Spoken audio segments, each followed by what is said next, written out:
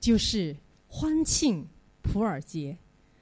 犹太人有很多很多的节庆，他们需要安静，不可以说话啊，有的时候也不可以太夸张的言语表情。但是呢，唯独这个普珥节可以欢庆，可以唱歌，可以跳舞，可以做很多平常的节日不能够做的事。所以今天我们怀着庆贺的心情来一起来参与这个犹太人的普珥节。那请我们大家低头，我们来做一个祷告。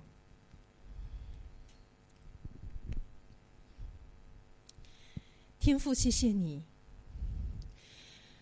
在我们的人生路程当中，有低谷，有高山，有艰难险阻，但是也有欢庆得胜的时候。主啊，求你让我们每一个阶段，每一个处境，让我们都知道说归耶和华为圣。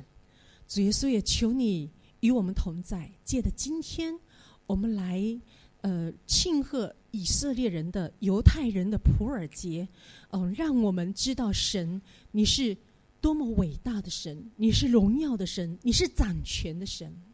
主啊，求你圣灵在这里自由运行，对我们说话。祷告奉耶稣基督的名，阿们。好，现在有请大家来看一段短片，关于现代犹太人是怎么样过普珥节。犹太人的传统节日大多是严肃，甚至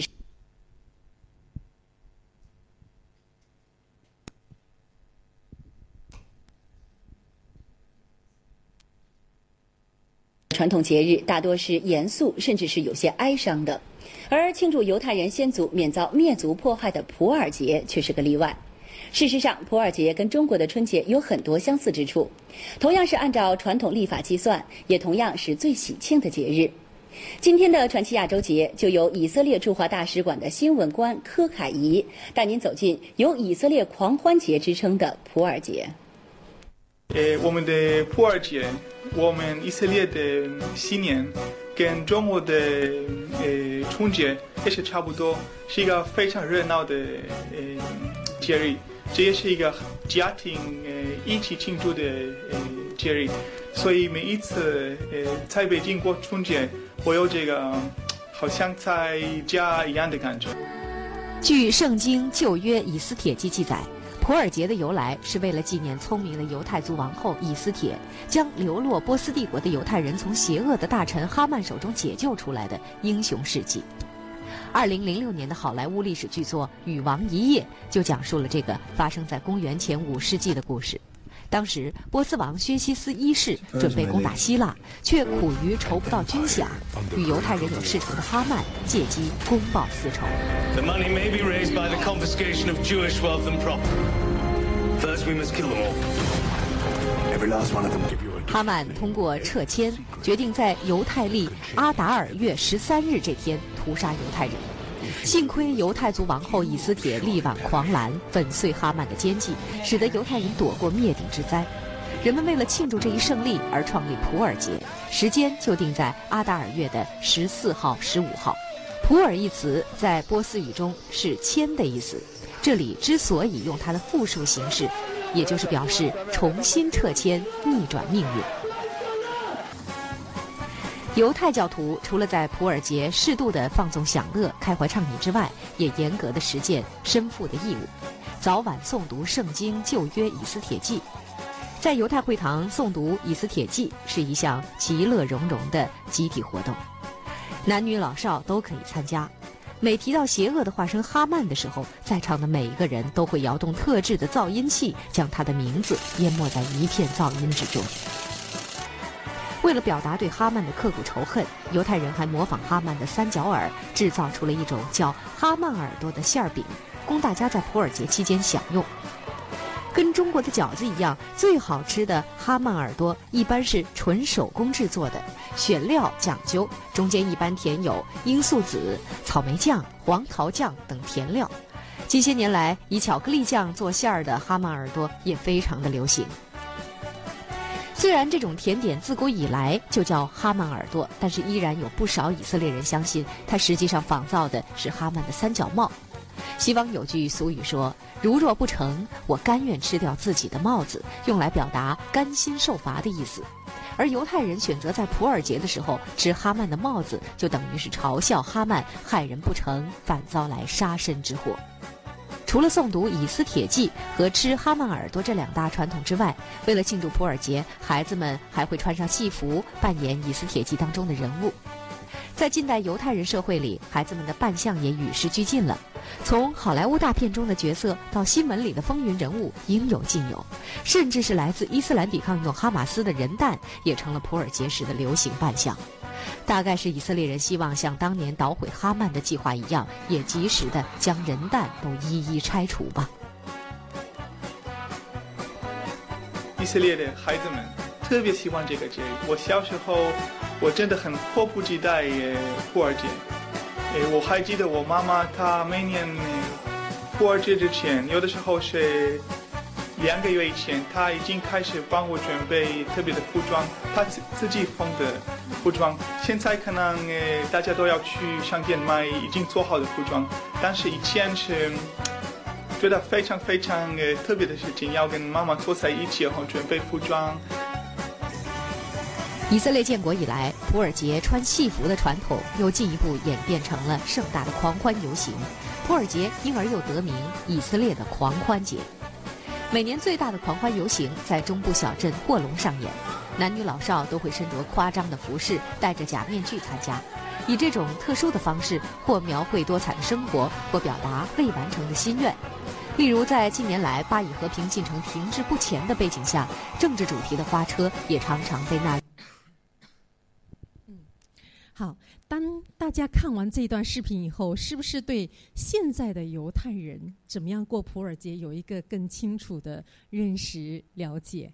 那到底普尔节他们的亚达月和我们的中国人华人的这些节期有什么样的相关呢？其实如果你有空在网站上，你只要搜索犹太人的节庆或者节历，你就可以找到到底犹太人跟中国人他的时间是怎么样的一个配合。比如说犹太人的正月又叫做尼散月，为什么特别提到尼散月？因为这个哈曼他是在尼散月的时候做什么事情呢？就是制签抽签。那当他在尼散月也就是正月的时候，他的正月抽签，这个正月是中国人的农历7月，农历7月。那他正月抽签，结果真正执行是在几月啊？12月，亚达月。所以他们的正月是中国人的农历7月，他们的亚达月是中国人的农历6月。犹太人他们的时间跟中国历还有巴比伦历都是比较相似的哈，也就是每个月有29天或者30天，一年354天。但是呢，加上闰月，3年一闰，还有呢5年2闰，19年7闰啊，这个好复杂。但是我们知道，大概跟我们中国人很相像。所以这个以色列大使啊，当他在讲，他说他在北京过春节的时候，他感觉到很亲切。所以有学者研究说，犹太文化跟中华文化有很多吻合雷同之处哈。当然，我相信大家在圣经里面，当我们看圣经的时候，我们会找到很多，哎呀，这不就是我们中国人的什么什么节日吗？我们就会有这样的一个感触。那今天要跟大家来看以斯帖记第9章第10章里面，如果我们单单从每一节经文看下来，会有很长很长的教导，所以我们提出一些重点跟大家来分享。第一个重点我要跟大家讲的就是择定。怎么择定呢？刚才我们来看到这个普珥这个词的时候呢，我们第一次看到的普珥这个词是在以斯帖记的3章7节。当哈曼他抽签的时候，他是靠谁的名啊？靠谁的名？肯定不是靠上帝的名，是靠哈曼的神。哈曼他所信的神，他靠他们的神来抽出这个签，然后呢，决定要灭犹太族。好，这个择定看起来是人择定的，看起来是哈曼的神、外邦人的神择定的，但是呢，上帝却在背后掌权。神的意念高过人的意念，神的道路高过人的道路。上帝不误事也不误时，从正月直到12月，这一段的时间呢，经历了很多事情，所经历的每一件事情都是指向普珥节，都是指向12月。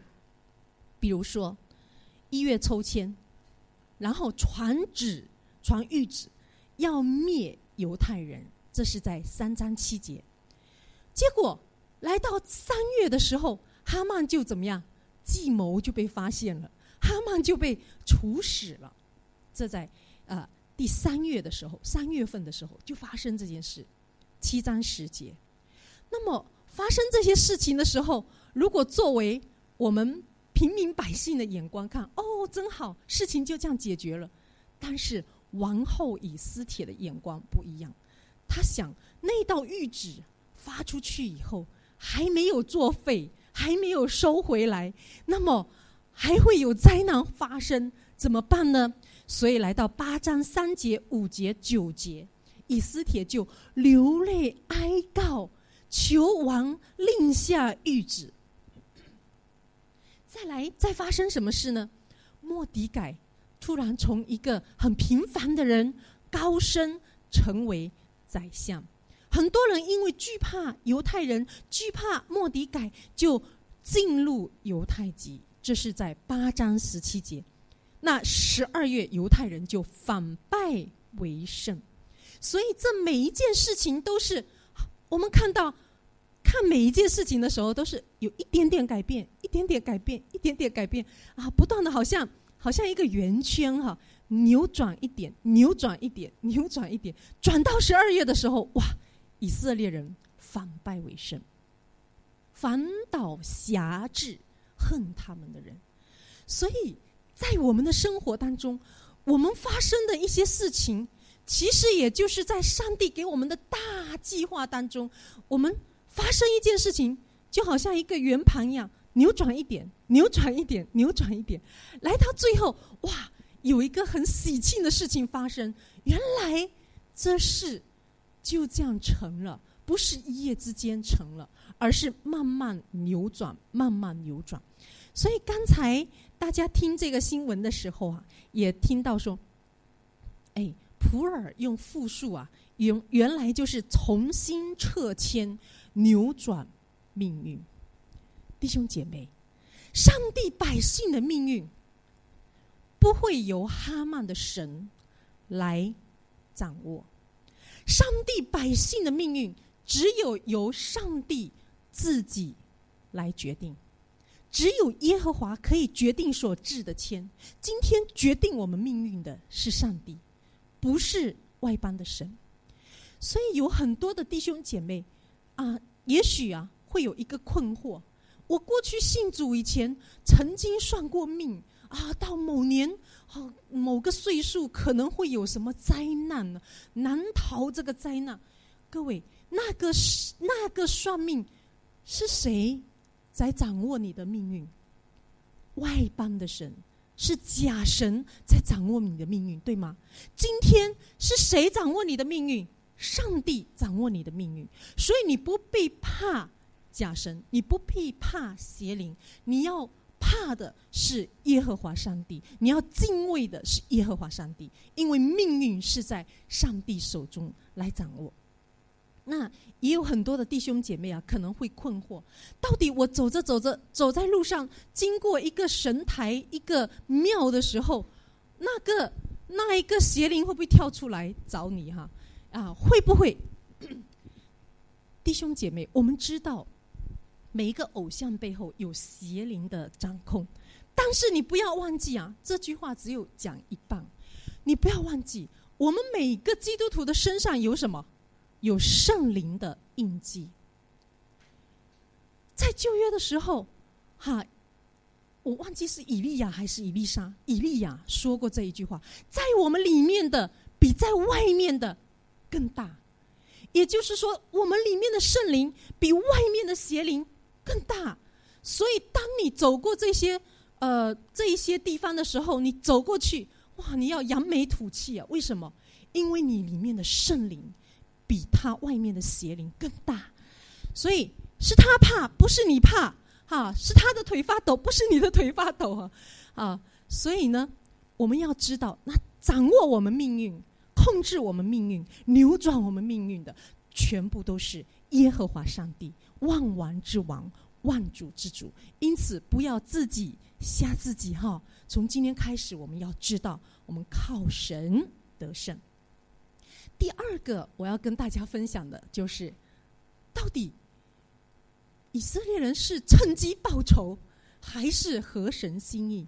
当你看以下的这些经文的时候你会发现，哇，上帝的百姓怎么会见人就杀怎么会好像看起来好像流很多的血我们来看到这里9章2节就讲到，他说犹太人在亚哈水鲁王各省的城里聚集，下手击杀那些要害他们的人，无人能抵挡他们，因为各族都惧怕他们。然后第5节，犹太人又用刀击杀，任意杀灭。第6节，犹太人又杀灭了500人。然后第10节，哇，他又杀死了哈曼的10个儿子。但是呢，这里有说一句话，犹大人却没有下手夺取财物。15节，亚达月14日，书珊的犹大人又聚集在书珊，又杀了多少人？300人，却没有下手夺取财物。后面又在各省其余的犹太人，刚才是城里人现在是城以外的人他们就杀了75000人，却没有下手夺取财物，这样脱离仇敌，得享平安。当我们看到这里的时候，我们会觉得，犹太人，你有必要这样杀人吗？你报仇雪恨1-2个就够了嘞，还要杀这么多人还要97000多少人，还要95000人，还要几百再加几百。哈曼的儿子10个死了也就算了，干嘛这样？是不是以斯帖好像用他的王后的权力过分的报复？我们会觉得是这样，但是各位弟兄姐妹，有没有想到，他们之所以这样杀那些害他们的人，是因为上帝的命令，是因为上帝的旨意。那些要害他们的人是谁？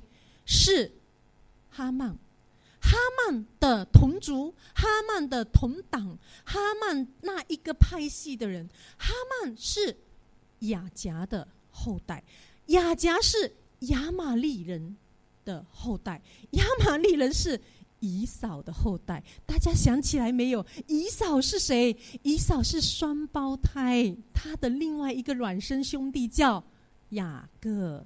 以扫是一个爱动的人，他喜欢到外面打猎，所以每天呢，他就开始好动打猎有很多的收获雅各呢是一个很安静的人，安静的人，不说话的人，你不要以为他没有思考安静的人，不说话的人，他一直在动的是他的脑筋。所以呢，这个雅各他最羡慕的就是以扫的长子名分。所以有一天，雅各呢看到以扫在外面打猎回来，非常的累，非常的疲倦，非常的饿。以扫就问他说：“有没有东西吃？”雅各说：“有一碗红豆汤。好，红豆汤给我吃吧。”不过这碗红豆汤价格不便宜就是呢，你要把长子的名分给我。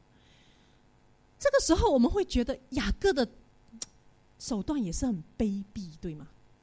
可是为什么上帝却祝福这样一个卑鄙的人？各位弟兄姐妹，重点不是上帝祝福卑鄙的人，重点是在于以扫轻看长子的名分。他的长子名分用一碗红豆汤来换成的。这样的话，我们的 IKEN 老师每次煮红豆汤的时候，他会换很多的长子名分，对吗？所以我们看到，怎么可以长子名分就这么轻忽草率的卖出去了呢？轻看，重点是在讲以扫轻看。好了，他把长子名分卖出去以后，接下来发生很多的事情，这两个兄弟之间的战争演变了属灵的属肉体的战争，演变许多的战争。于是以色列人出埃及进迦南的时候，他们经过了红海，神迹，经过了许多神的同在，日间云柱夜间火柱，经历了。但是呢，他们来到旷野，第一个敌人，遇到第一批要刁难他们的人，就是亚玛力人。所以上帝说要把亚玛力人的名号给他涂抹。上帝说耶和华必世世代代与亚玛力人征战，因为他拦阻，他刁难耶和华的子民，耶和华的百姓。那当扫罗做王的时候呢，撒母耳吩咐扫罗去击打亚玛力人，灭绝他们所有，不可以怜悯他们，要将男女老幼，还有呢，包括吃奶的，包括牛羊骆驼驴等等，都要杀死。不仅杀人，还要杀动物。上帝不是残忍，而是上帝要把这个毒瘤割干净。可是呢，扫罗没有照做。因为扫罗没有照做，所以扫罗的王位被废除。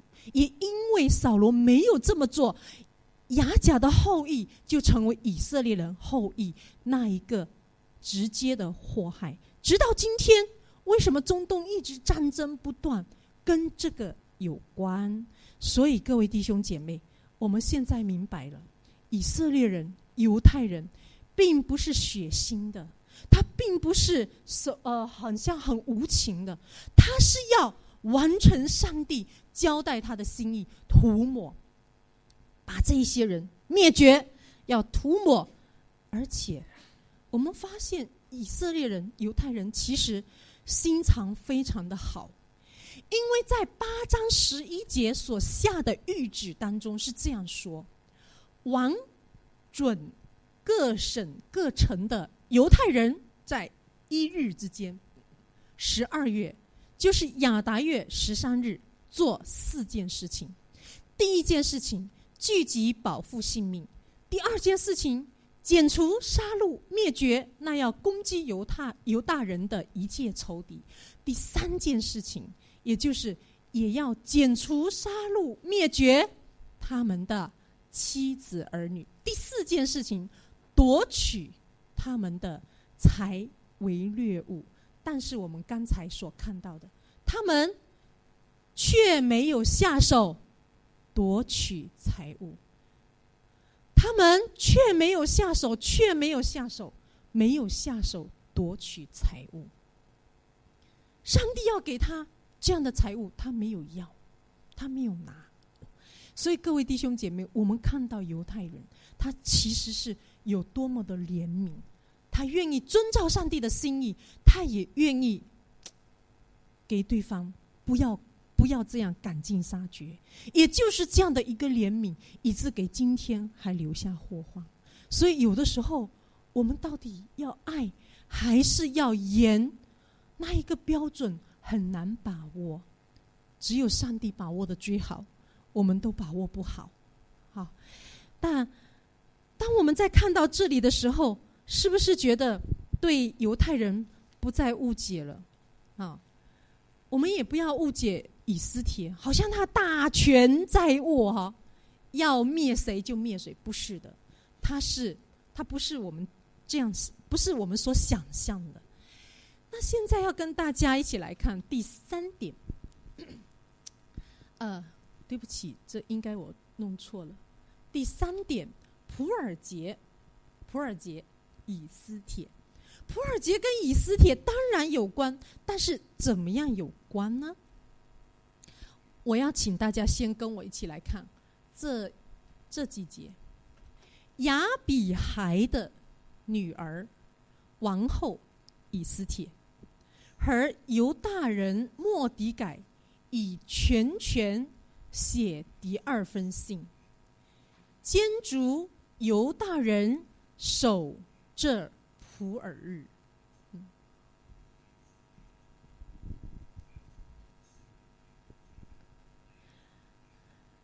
当我们看到这一节经文的时候呢，我们要看它的原文。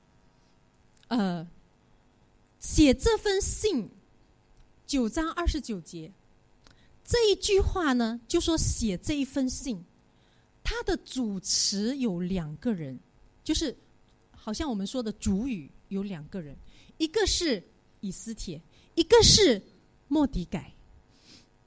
2个人写信是怎么写？可是动词的写呢，却是以阴性动词，也就是说女性执笔。也就是这一封信真正是谁写的呢？是以斯帖才是最主要的那一个动笔的人物。这封信是以斯帖写的，他把末底改提出来，是要把他所立的法和王后所立的法连结在一起。在以色列当中，没有第2个女性能够确立一个流传到今天的宗教习俗，以斯帖是唯一的一个。这里讲到这一篇的这个官方的书信看起来是多余，为什么呢？内容好像是重复前面的，我们会觉得哎呀，他怎么又重复了？他为什么又要重复呢？重复的就是重要的，因为他要告诉你普尔节多么重要。而在这里告诉你，以斯帖是作为立法者，他立这个法，而且呢加上有波斯王室的认可，你看啊，有王室的认可，来作为这个整个普尔日的权威依据，说明这个普尔节合法性被纳入整个波斯帝国的法制里面，使这个法规成为坚定不能够修改的权威，甚至它能够获得像律法书一样的权威地位啊！这是王后以斯帖她能够做到的，她能够做到。以斯帖大家对她认识怎样？在整个以斯帖记一开始，我们会觉得以斯帖是一个什么听话的乖乖女，养父末底改叫她去选美，她就去选美啊，选上了叫她进宫，她就进宫。她是一个很顺从、很被动的人。我们看起来她是一个没有主见、被动顺从的女子。还有呢，她依靠她的美貌、高尚品德得宠，但是到最后，以斯帖变成一个大权在握的波斯王后。她从一个软弱的人变成一个勇敢、高尚、有高尚道德情操的政治英雄。本书这个以斯帖记故事一开始有没有讲以斯帖王后他是犹太人，但是呢，叔叔交代他说，怎么样，不能够讲你是犹太人，这个身份不能够暴露。但是来到故事的结尾呢，他的身份是完全公开的，他的双重身份公开的，已经在故事当中联合在一起，所以呢，他会被称为亚比孩的女儿王后以斯帖。这句话就是道出他有双重的身份。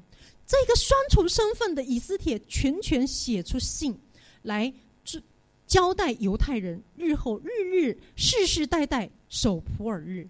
这里不但表示了以斯帖有双重身份的结合哈，也提醒大家，上帝可以在外邦的完全成就美意来保护他的子民。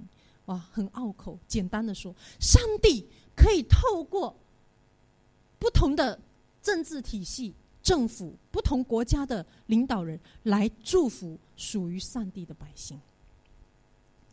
上帝可以用属世的政权来成就他的美意。所以弟兄姐妹，我们今天会为一些事情感觉到，哎呀，怎么会是这样？我们怎么会生在这样的一个地方，一个政权？但是呢，上帝掌权，因为整个以斯帖记都是要让百姓们看到。你知道以斯帖记是发生在外邦，对吗？也就是让百姓看到说，你就算在外邦没有回到自己的国家，但是上帝依然眷顾你。所以最后我要跟大家一起来看这个关键的人物，就是末底改。末底改他很懂得怎么样自己的角色。当他栽培以斯帖的时候，抚养以斯帖的时候，他也不知道以斯帖有一天会如此蒙神的重用，他不知道。但是呢，他只知道说，听到什么明白上帝什么心意，他就及时的怎么样传达给以斯帖。那么当他帮助了这个亚哈水鲁王的时候，虽然他被忘记，但是他也没有愤愤不平。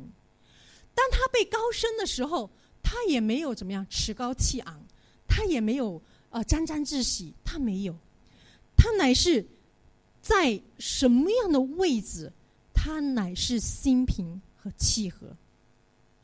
所以末底改在犹大人中间呢，他成为仅次于亚哈水鲁王的宰相，在犹大人被尊为大，得众民同胞的爱戴。他为自己的族人求扶持，也向周围的人说平安的话。所以弟兄姐妹，上帝有的时候让我们成为这个世代的末底改，也就是让你有机会可以为上帝的百姓谋福利，也让你有机会为上帝的百姓伸张正义，也让你有机会呢，在不是上帝的百姓，就是非基督徒的面前来表现你是一个和平的人，你是一个为他们着想的人。所以各位弟兄姐妹，我们的工作，我们的职位是为了神的心意，为了活出神在我们身上的计划。那当年的普珥节呢，是证实以色列人活在被掳之地，神仍然眷顾他。今天继续庆祝普珥节，就是要提醒犹太人，这个民族永远不会灭绝。所以你看啊，他们把哈曼的耳朵拿去吃，把哈曼的帽子拿去吃把哈曼的名号涂抹。当读到哈曼的名字的时候，就有噗或者噪音把哈曼给淹没，就是要告诉说，哈曼你会过去，哈曼你会死去，但是以色列族永远不会被灭绝，以色列民族永远坚强的活着，因此在这一天普珥节这一天，以色列人都要做一件什么事情呢？他都要周济穷人，向朋友赠送礼物啊。听说有规定，至少要帮助2个穷人，至少要帮助2个穷人。那朋友会送礼物，这个没有规定啊。所以弟兄姐妹，我们会看到普珥节是在12月，对吗？而12月14号过了整整1个月，就是什么节？逾越节。普珥节是庆祝普珥节啊，逾越节先说逾越节。逾越节是庆祝上帝把以色列人脱离黑暗权势，进入上帝所赐的迦南美地的祝福，也就是上帝拯救，上帝必拯救。而普珥节呢，是庆祝呢这个民族经久不衰，永远存在。那也就是说，上帝保护，上帝拯救，上帝保护，这2个节日就已经很清楚地告诉了我们上帝的救恩。今天上帝对你、对我、对教会，无论是中国的教会还是哪里的教会，任何一个属神的教会，无论经过什么样的打击，经过什么样的困难，好，这个属于上帝的百姓，属于上帝的教会，他永远是被拯救、被保护，经久不衰，不会被灭绝。所以有一个作家，他呢在他的家中啊，写了很多文章来批评这个基督教。他就说基督教要怎么样怎么样，就写了很多咒诅的话。结果很讽刺的是，当他写这些文章的时候，也引起很多人的回应哈，很多人回应。可是呢，这个人我忘记是不是法国还是哪一个作家，我忘记了具体他的名字。那么这个人死去以后呢，他的住家居然成为印刷圣经的工厂，存放圣经的仓库。哇，让我们觉得好像很笑话哦。而且上帝做这件事情他不急的，当作家批判的时候不急，不跟你急。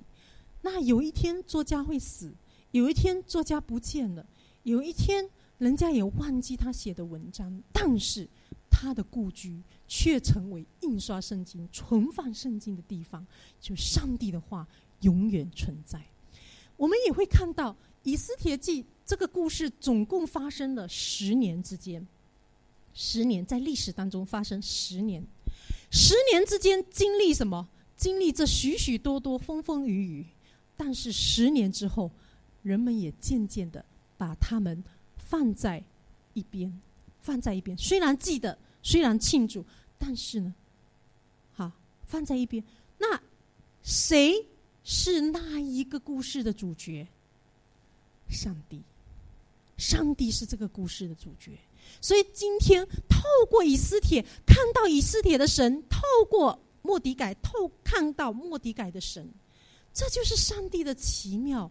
上帝其实是整部电影的导演，他挑选一些演员去演，然后呢，当这些演员觉得自己很了不起、很风光的时候，不要忘记演员会走开，会离开，那一个导演才是最精心、最精心的策划者。因此以斯帖记的精彩就在于整卷以斯帖记没有提到神这个字，但是处处充满神的作为。所以各位弟兄姐妹，在我们的生活当中，虽然我们没有口口声声提到神，但是呢，在我们的工作，在我们的生活，在我们的每一个细节，都看到神同在的恩典。我们也都要活出神的心意，神的心意来荣耀他。所以各位弟兄姐妹，我们就是一本活的圣经，活的圣经。当然我们有很多的软弱，没有完全，但是神之所以每个星期借着我们来到这里团契，来到这里崇拜，听他的话语，就是要让我们明白我们该如何被扭转，最后完全像天父完全一样。感谢主，愿上帝祝福他自己的话语，也祝福他的百姓，在座的各位弟兄姐妹。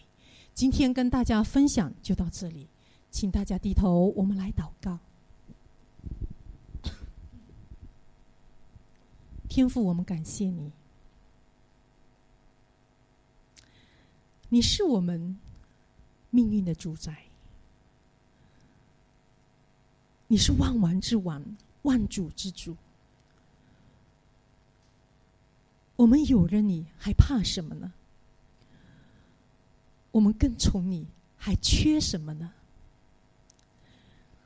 求你让我们因着你欢喜快乐满足，让我们因着你而有一个宽广的胸怀，宽广的人生。天父，求你祝福我们在座的每一位弟兄姐妹。唯有你知道，在这个时刻，我们正处在什么样的一个环境，或是欢呼的时刻，或是忧愁的时刻，或是正要换工作找工作的时刻，或是正在一个瓶颈不知道前路该如何选择的时刻。主啊，